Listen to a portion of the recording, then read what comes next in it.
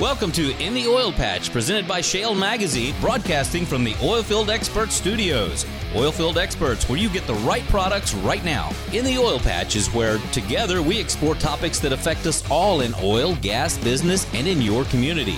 Every week, your host, Kim Bellotto, will visit with the movers and shakers in this fast-paced industry. You'll hear from industry experts, elected officials, and many more right here on In the Oil Patch. I'd like to tell you about the latest issue of SHALE Magazine, in which it's featuring the state of Alaska's Willow Project. You might be familiar with it. It took a long time to get through permitting, a project that ConocoPhillips has invested a lot of time and energy, and it makes a great article to read on why we need energy reform, to look at energy. To have a solid energy policy is important. So I encourage you to go to shalemag.com to look at the article. It's up now. To look at the latest issue of SHALE Magazine. If you go to shalemag.com, you can find the article and many more. And now it's time for me to welcome on my guest for today, a regular contributor and energy expert, Robert Rapier, who is a chemical engineer by trade and also a senior contributor to Forbes magazine and other media outlets. Welcome back to In the Oil Patch Radio Show, Robert. Thanks for having me on again. Well, I do enjoy when you come to the, come back on the radio and talk to us, because you really kind of tend to break things down in a way that's palatable for most of us. And when we talk about energy, it's extremely complicated. Most people hear terminology and they're not sure what that is. And a lot of acronyms everywhere, right? So it's upstream, midstream, downstream. What's the EIA and IPAA and API? And then there's ESG. And so there's a lot. And today's show, I hope that we can accomplish breaking down a lot of what seems to be swirling around politics, as far as like Joe Biden's energy policies versus the previous president, President Trump. And you had a lot of visibility on some articles that you put out for Forbes pertaining specifically to energy independence, the differences between the presidents, a lot of perception that's out there that President Trump was pro-energy and Biden is not. And so you're going to break that down for us too today. So right. I want to start with an article that you recently wrote for Forbes, and it was titled U.S. Energy Independence Soars to the Highest Level in Over 70 Years. That got traction on Forbes that nearly hit 12,000 views alone, and it's still climbing. And so basically in the article, you explained the great debate, if you will, that seems to be going on if the United States is energy independent or are we not energy independent. So start from there. Okay. So, yeah, whenever someone talks about energy independence, I always try to get them to define their terms, because people mean one of two things. When people say Trump made us energy independent, I know they're talking about one thing. If they say we're not energy independent and we haven't been in 70 years, I know they're talking about a different thing. So here are the two ways to think about energy independence. One is that we are self-sufficient in energy, and that means we produce more energy than we use. So in that case, you could say, well, we're self-sufficient in energy, and that is the definition people are using when they say we became energy independent under Trump. Under Trump, we produced more energy than we used, and I'll get into that, why that was, what happened. But let me talk about now the second definition. The second definition says you don't import any energy. Now, we've imported energy since the 1940s at least, so and have consistently. So if somebody says energy independence means we don't import any energy, we have not been energy independent. We weren't under Trump. We weren't at any time since before World War II. We were not energy independent. Now, I don't like that definition very much, because a lot of the energy we import, we simply refine it and then export the finished product. So a lot of energy we import is just for economic reasons. We produce a lot of light, sweet crude oil from fracking that isn't a good fit for our refineries. And so in 2015, a law was changed that allowed that oil to be exported. Before that, we had a ban on oil exports. So now a U.S. producer can export that oil, and a U.S. refiner who wants heavy sour crude, because they've made the investments to process that crude, can instead import that oil, which is better for their economics. And you say, okay, if they're doing that, we're not energy independent by the definition of importing energy. But I mean, imagine you're self-sufficient in food. You make 10 times as much food as you need, but you import some, items from different countries that you can't grow here. Are you food independent? Well, you're self-sufficient, certainly, if you're making 10 times what you need. So I like the definition that says we produce more than we use, because if worse came to worse, we could be completely independent. We could cut off all the imports, and we are producing as much as we use, more. And in that article for Forbes, the Energy Information Administration just released the numbers for 2022. And what they show is in 2022, we had more excess production over consumption than at any time since the EIA has tracked those numbers, which started in the 1950s. So that's the reason I said energy independence soars to the highest level. Our excess energy production was at the highest level since the 1940s. Now, it's true. This is true. We did hit that. We converted from a net importer of energy to a net exporter in 2019 when Trump was in office. But we had been marching toward that since 2005. When the fracking boom hit, we started producing a lot more oil, a lot more natural gas, and our net imports declined year after year after year. And between 2005 and the time Trump entered office, they were already down 75%. So the trend line was very strong. We were marching toward energy independence.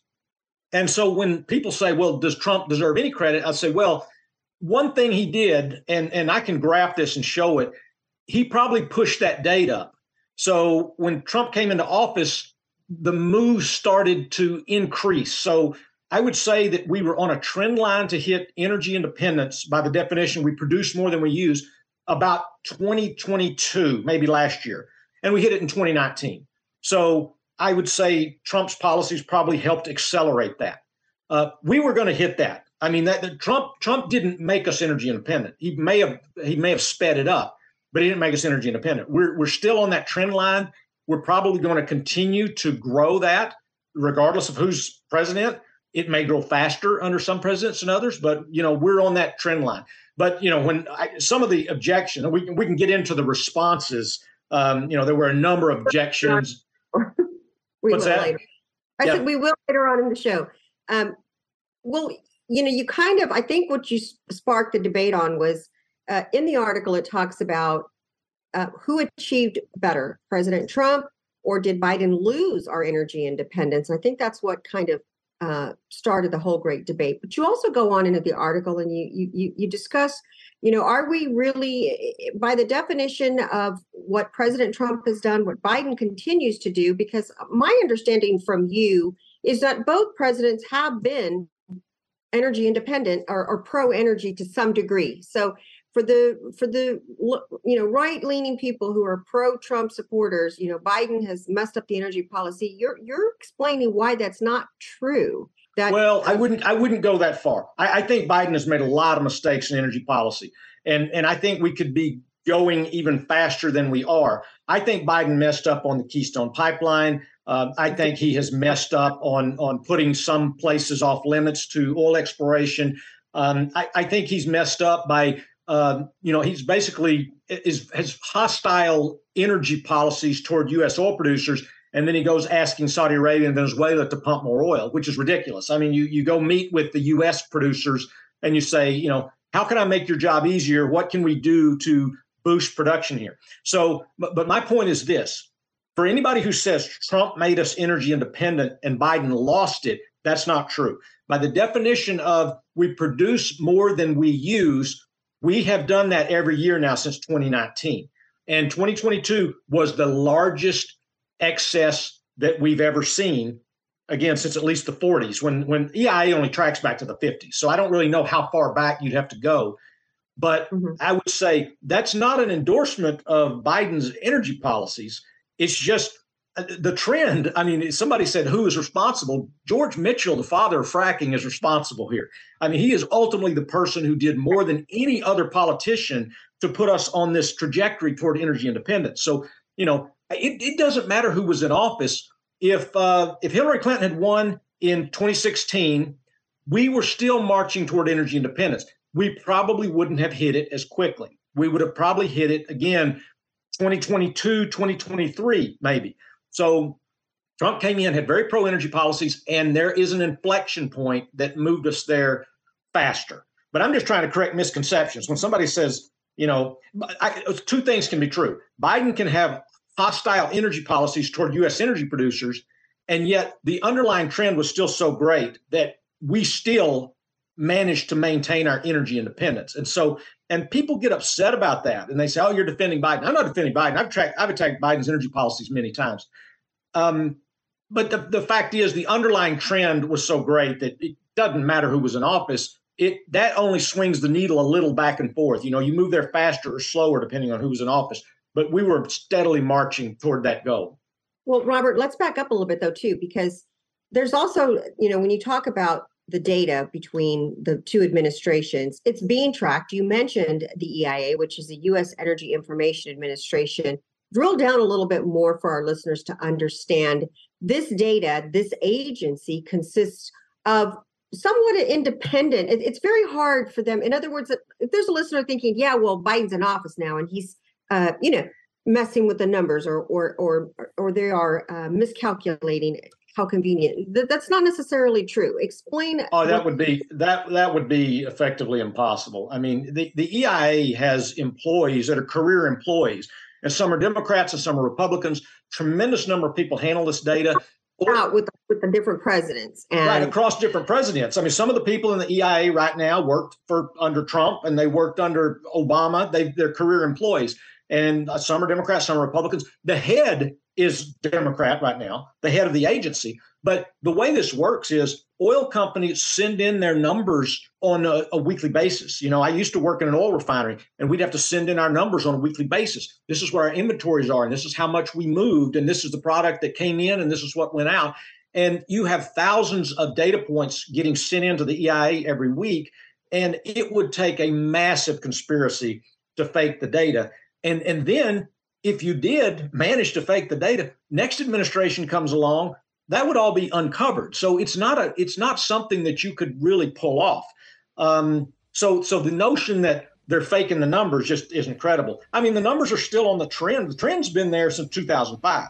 I mean, you can track. We had an all-time high net energy import in 2005, and every year after that, we just ticked steadily down, down, down, down as the shale oil and shale gas ramped up rapidly. Let's take a quick break. Right. You're listening to an Oil Patch Radio Show.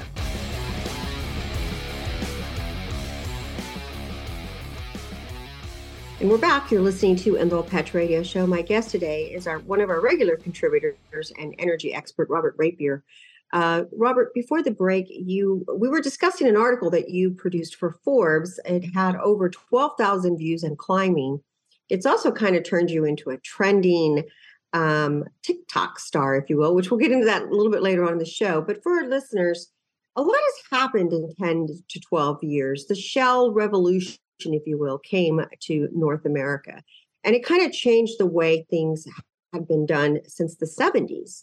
We remember in the 70s, we thought we were running out of crude, and unfortunately, it led to some really bad things that as a child, I remember waiting in lines 3-4 hours long in Houston, Texas, trying to get gas in our cars.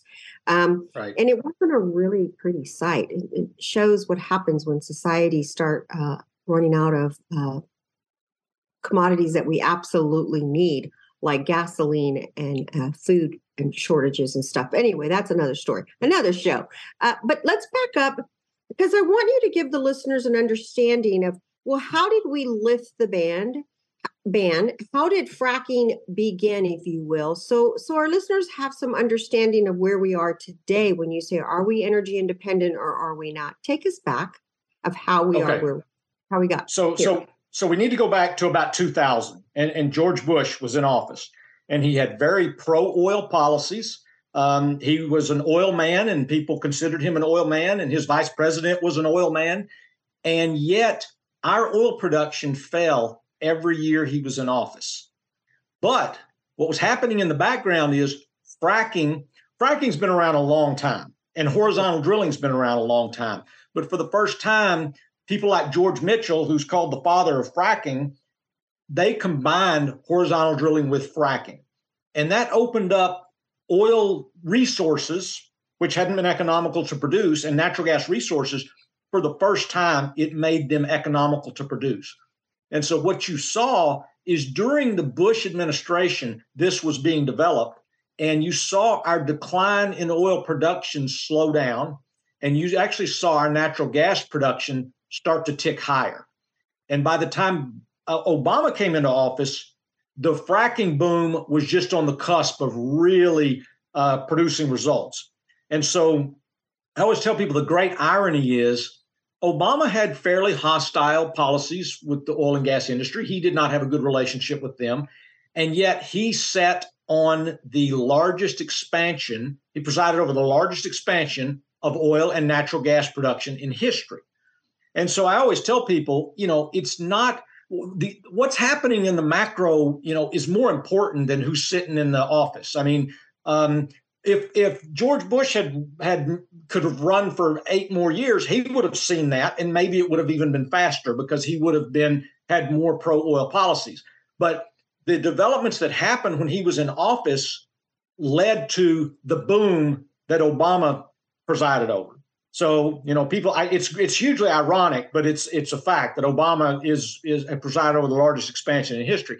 Now, you ask about the export ban. One of the things that happened is as shale oil production ramped up, we started to find we had bottlenecks, domestic bottlenecks, because over the years, as U.S. production declined, U.S. refiners had invested in processing heavier and sourer crude oils. And what was coming out of the shale fields was light and sweet. Now, a refiner can actually process light and sweet, but they don't make as much money because it costs more. And so there was a situation where, oil producers really wanted to be able to export that oil and get better prices, and oil refiners wanted to be able to import heavier oil. But they were being held hostage. The U.S. producers were being held hostage, and they were having to accept deep discounts on their oil for refiners to accept it, when if they could have sold it on the open market, it's worth a lot more money. So in 2015, Obama made a deal, and he got a bunch of the green policies that he wanted. And one of the things Republicans got was a lift on the oil export ban.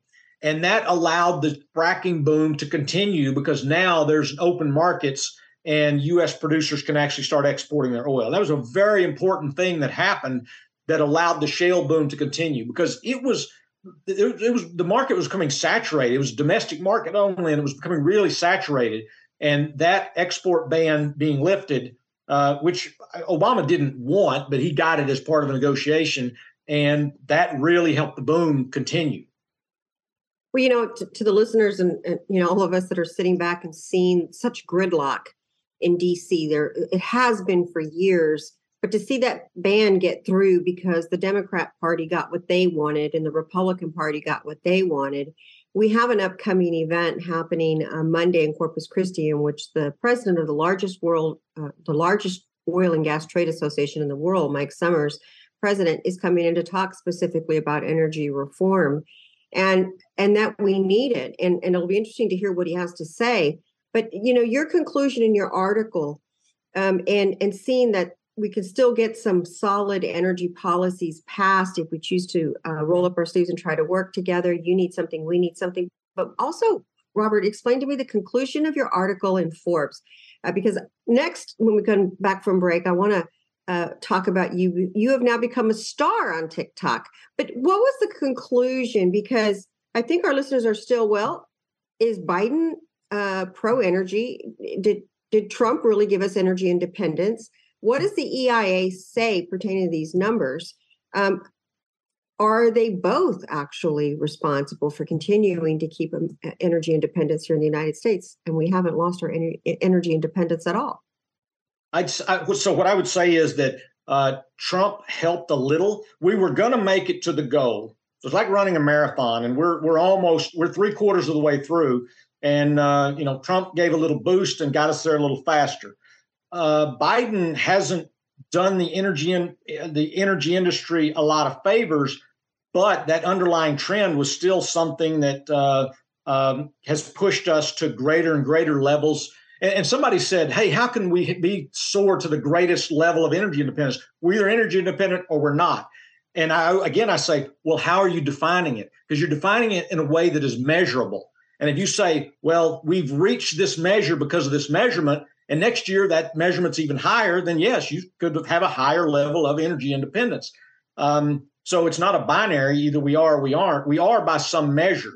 And so I would say that regardless of who was in office, we were going to get there because of fracking. And Trump's policies may have got us there a little bit faster. I would say, I think the graph shows that. I think the graph shows an inflection point around 2017, 2018 that actually boosted our production and got us there a bit faster. So we're going to take a quick break, but for our listeners who want to look at this article, read the article, go to Forbes, they can type in Robert Rapier, your article will come up and they can read it. But you don't want to miss the next part. We're halfway through the show. We're going to talk about, when we come back from break, you're a star on TikTok because of this article. Don't go away. We'll be right back. You're listening to an Oil Patch Radio Show. We'll be right back.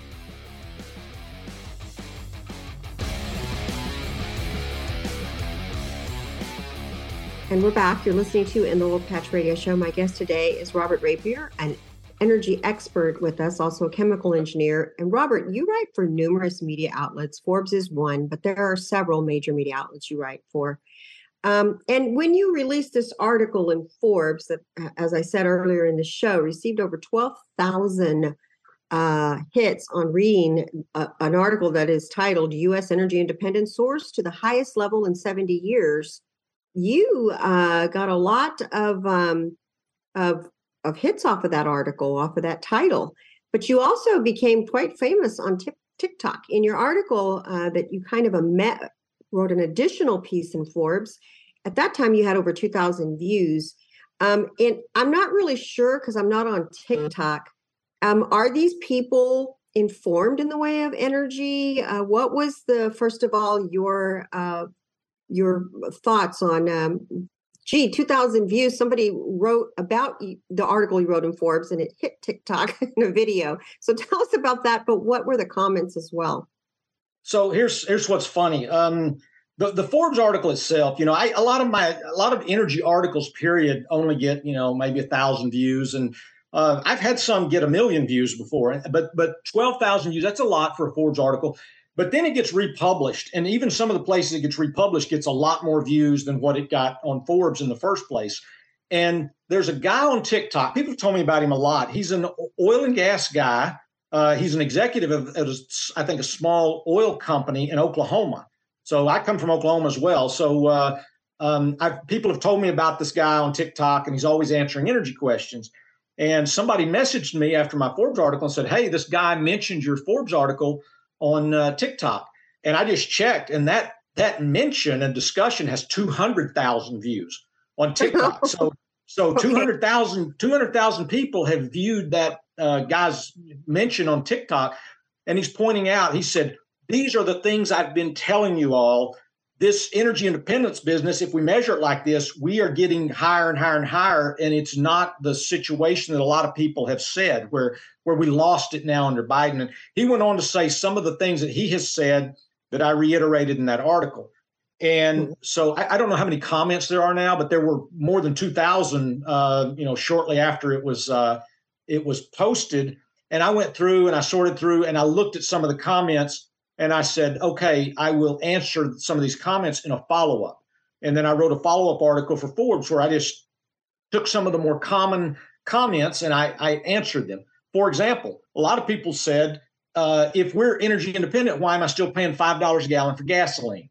That was pretty common. And that's a fair question. And so I answered it. The answer is, unless you live in California, you shouldn't be paying $5 a gallon, but you're still paying an elevated price. Keep in mind, energy production is only one part of the supply-demand equation. Globally, and because of the export ban now, we're a global market with oil and gas. Globally, demand has grown and OPEC has cut production. So that impacts U.S. oil prices. It impacts gasoline prices. So if an example I give, I said, if we expanded production by 10%, but demand went up by 20%, you'd see higher prices, even though we increased production. And that's sort of what's happened. We've seen a growth in production, but stronger global growth in demand and a cut by OPEC. So that's why gas prices are still high. So that was one of the common questions that came up. One was just people saying, I simply don't believe it. They would say BS. Well, the numbers are what they are. I mean, I can't, Right. just go to the numbers, look at them. If you want to argue that the Energy Information Administration is a partisan organization, that's ridiculous. I mean, it has gone across administration after administration for back for decades. This is not something where they're faking the numbers. I mean, the trend has been clear since Bush was in office. The trend has been clear. When one administration after another, we've been marching toward that. So for people who just say BS, I say go look at the numbers. And the only objection you can possibly have is I don't believe the EIA. And so now you're in conspiracy territory, and that's ridiculous. We're not going to get into that one. Now, one question people did ask, they said, didn't we produce more oil under Trump? And just before COVID, we hit 13 million barrels a day. We still haven't reached that number again. And if not for COVID, we would have set a new oil production record in 2020. We set one in 2019. We may very well set one this year, but we're still a ways from that monthly record of that we hit under Trump in like November 2019. And that is something that when we get back from break, I want to talk about was how COVID affected. It just completely dropped out the oil demand supply. It completely disrupted everything. I want our listeners to understand why we are experiencing what we're still continuing to experience, regardless of who's in office. And also, I want to cover, if you're going to declare that Trump, made us energy independent, I want to know then why are we still importing oil, or why are we still importing anything? So it has a lot to do with the EIA, and it has a lot to do with COVID. Let's take a quick break. You're listening to an Oil Patch Radio Show. We'll be right back. And we're back. You're listening to an Oil Patch Radio Show. My guest today is Robert Rapier, an energy expert, chemical engineer, and also a writer for Forbes. You're a senior contributor at Forbes. Also, you write for many other major media outlets as well.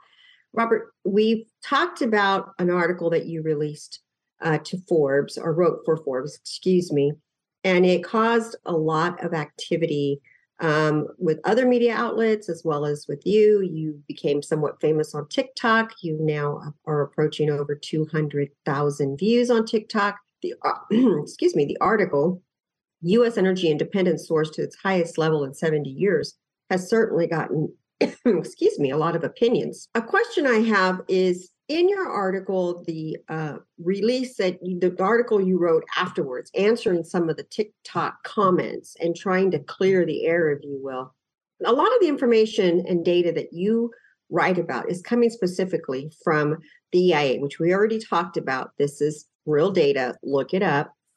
It's kind of hard to fudge those numbers. But if we go with the Trump actually gave us energy independence, then, then why are we still importing oil? Right. And so even when we attained, quote unquote, energy independence under Trump, we were still importing 9 million barrels a day of oil. So we never stopped importing oil. And that's what I tell people if they do say, Trump made us energy independent, I say two things. Well, he didn't make us that. We were trending toward that because of fracking. But number two, we were still importing, across the 4 years, I think we averaged 8 or 9 million barrels a day of oil imports. So we never stopped that. And so I like to get people's minds around definitions of energy dependence and what are you really talking about? And if you're talking about we don't import oil, then we didn't attain energy independence under Trump. So then explain how come, I think a lot of questions that also came out was why we talked about higher energy prices, higher gas prices. And so I guess I want to understand a little bit about these things keep fluctuating. People attribute it to who's ever in office. Right. Is that necessarily true?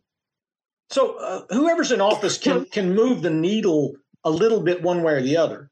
But, in my book that I published in 2012, one of the things I said is who is in office, they move the needle a little bit, but the underlying macro factors are far more important.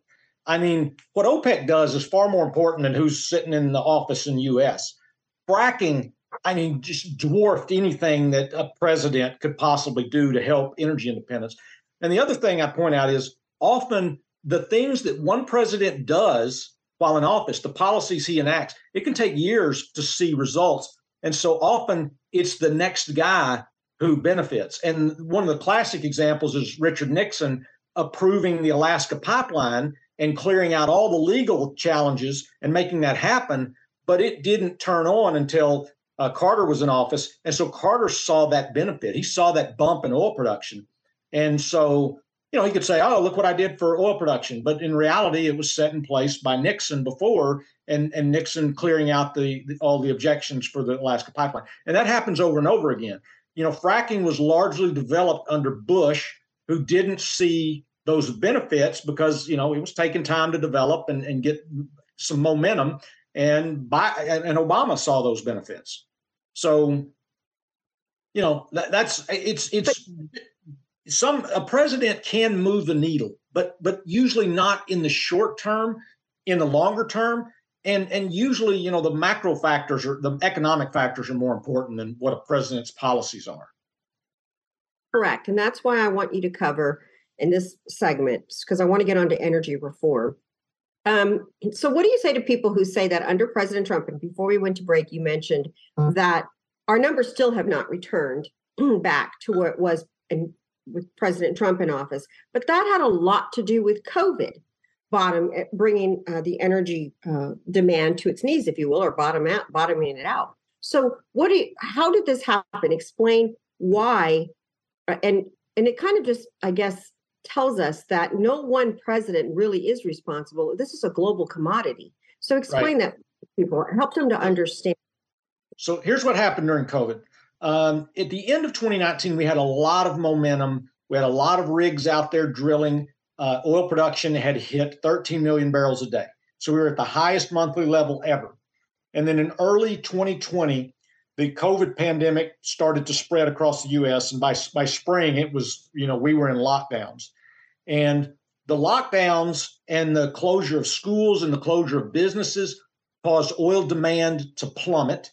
We actually had oil prices close in negative territory one day as people fled.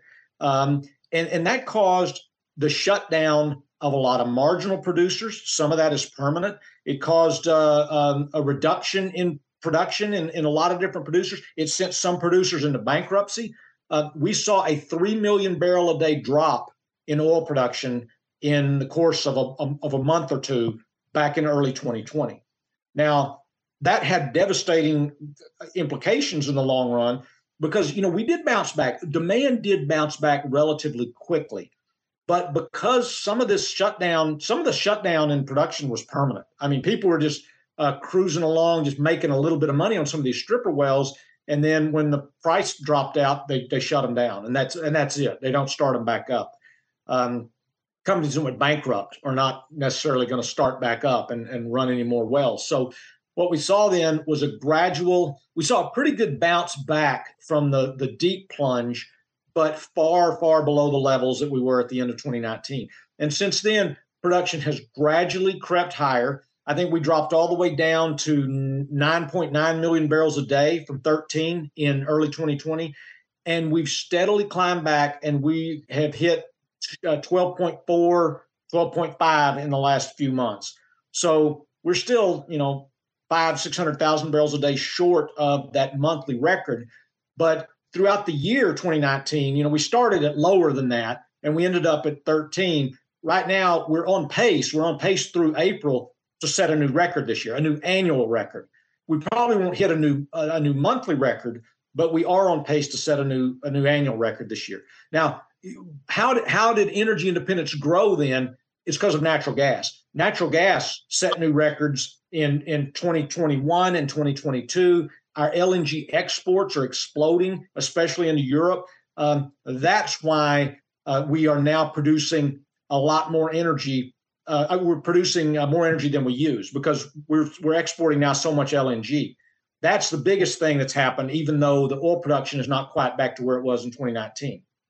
Right, and our listeners will know the invasion into Ukraine, and of course Europe needing liquefied natural gas, and here we are, the United States exporting it. When we come back from break, I want to cover energy reform, but before I take us into break, so how does it feel to be a TikTok star? Well, I mean, I'm not the guy that did the video. He mentioned me in the video and showed my article. I've had people tell me before you should be on TikTok, but I don't know. I don't really like. If I look at that guy, he does videos every single day, and I really don't. I don't want to do that. I don't want to keep up with all those comments and deal with that. So I'm happy to write. I'm happy to write and answer occasional queries and appear in the media sometimes, but I don't want to be on TikTok every single day. Yeah, I understand. Let's take a quick break. You're listening to In the Oil Patch Radio Show. We'll be right back. And we're back. You're listening to In the Oil Patch Radio Show. My guest today is Robert Rapier, an energy expert, also senior contributor to Forbes. Robert, thank you so much for taking us through a little bit of the history of how presidents do matter in the way of energy. They can't dictate everything, but they do have some power, not full power.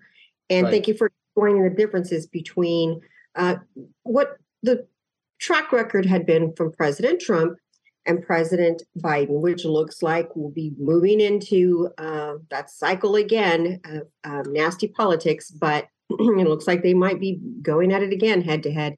But on next week, Mike Summers, the president of American Petroleum Association, American Petroleum Institute, better known as API, will be traveling to Corpus Christi to talk to that group about specifically liquefied natural gas and also energy reform.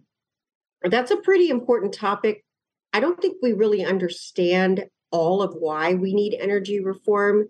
So I want to back up and have you explain to us. The SHALE magazine cover is covering the Willow project, which was the project that was in Alaska. And that stayed on the table in permitting far too long. It didn't pass in its current form. It almost killed the project with ConocoPhillips. And it was the reason why SHALE magazine did that article was to show some of the problems. It got barely through. And so let's start with the Willow project. Let's start with what are some of the problems that we see, the Keystone Pipeline? What are some of the problems that we've had because we do not have a solid energy policy or energy reform? Start there. So first, full disclosure, I used to work for ConocoPhillips, so that people should know that. I worked for them for years in Oklahoma, Montana, and in the North Sea. And I became very familiar with how long it takes to do an energy project. And, the problem, and Willow, I'm glad you mentioned that because that's a good example. ConocoPhillips went through the process and they negotiated and they had a deal and they got their permits in line. And then Biden administration comes in. Invested a lot of money and time doing first. Okay. Right. And so then the Biden administration comes in and they start trying to renegotiate and force changes in the permit. And ConocoPhillips they want them to reduce the number of pads. And what happens here is this really creates dysfunctional energy policy. Mm-hmm. I mean, a lot of these projects will span more than a 4 or 8 year presidential term. And probably the classic example is the Keystone XL pipeline. Keystone XL pipeline should be operational right now. And I think if we were trying to do the Alaska pipeline today, it wouldn't get done because of the same factors that prevented the Keystone pipeline from being built. So you have one administration that. Let me back up and give some examples. So is it similar? We talked about Keystone. You talked about the Willow project. Is it similar to someone buying a car? They have it. It's under a contract. They know their terms. They know their payment. They have everything set up. And then all of a sudden, the lender comes back in and wants to renegotiate those terms and change it. Yes. Okay. And so then with that being said, no one in the United States would stand for that kind of a policy. Right. But then also talk up specifically. So the Willow Project is in Alaska. Alaska sits on a lot of federal lands, which is right. where the administration really has the state of Alaska. They want this project. They need this project for their jobs. Explain why Alaska, it's not like Texas. Texas doesn't have a lot of federal lands, but Alaska does. And this was another example of when you have, or explain the federal lands so everybody can kind of understand what was Alaska's problem as well. So, yeah, the U.S. owns a lot of federal lands, and there's a lot of oil and gas and coal on those federal lands.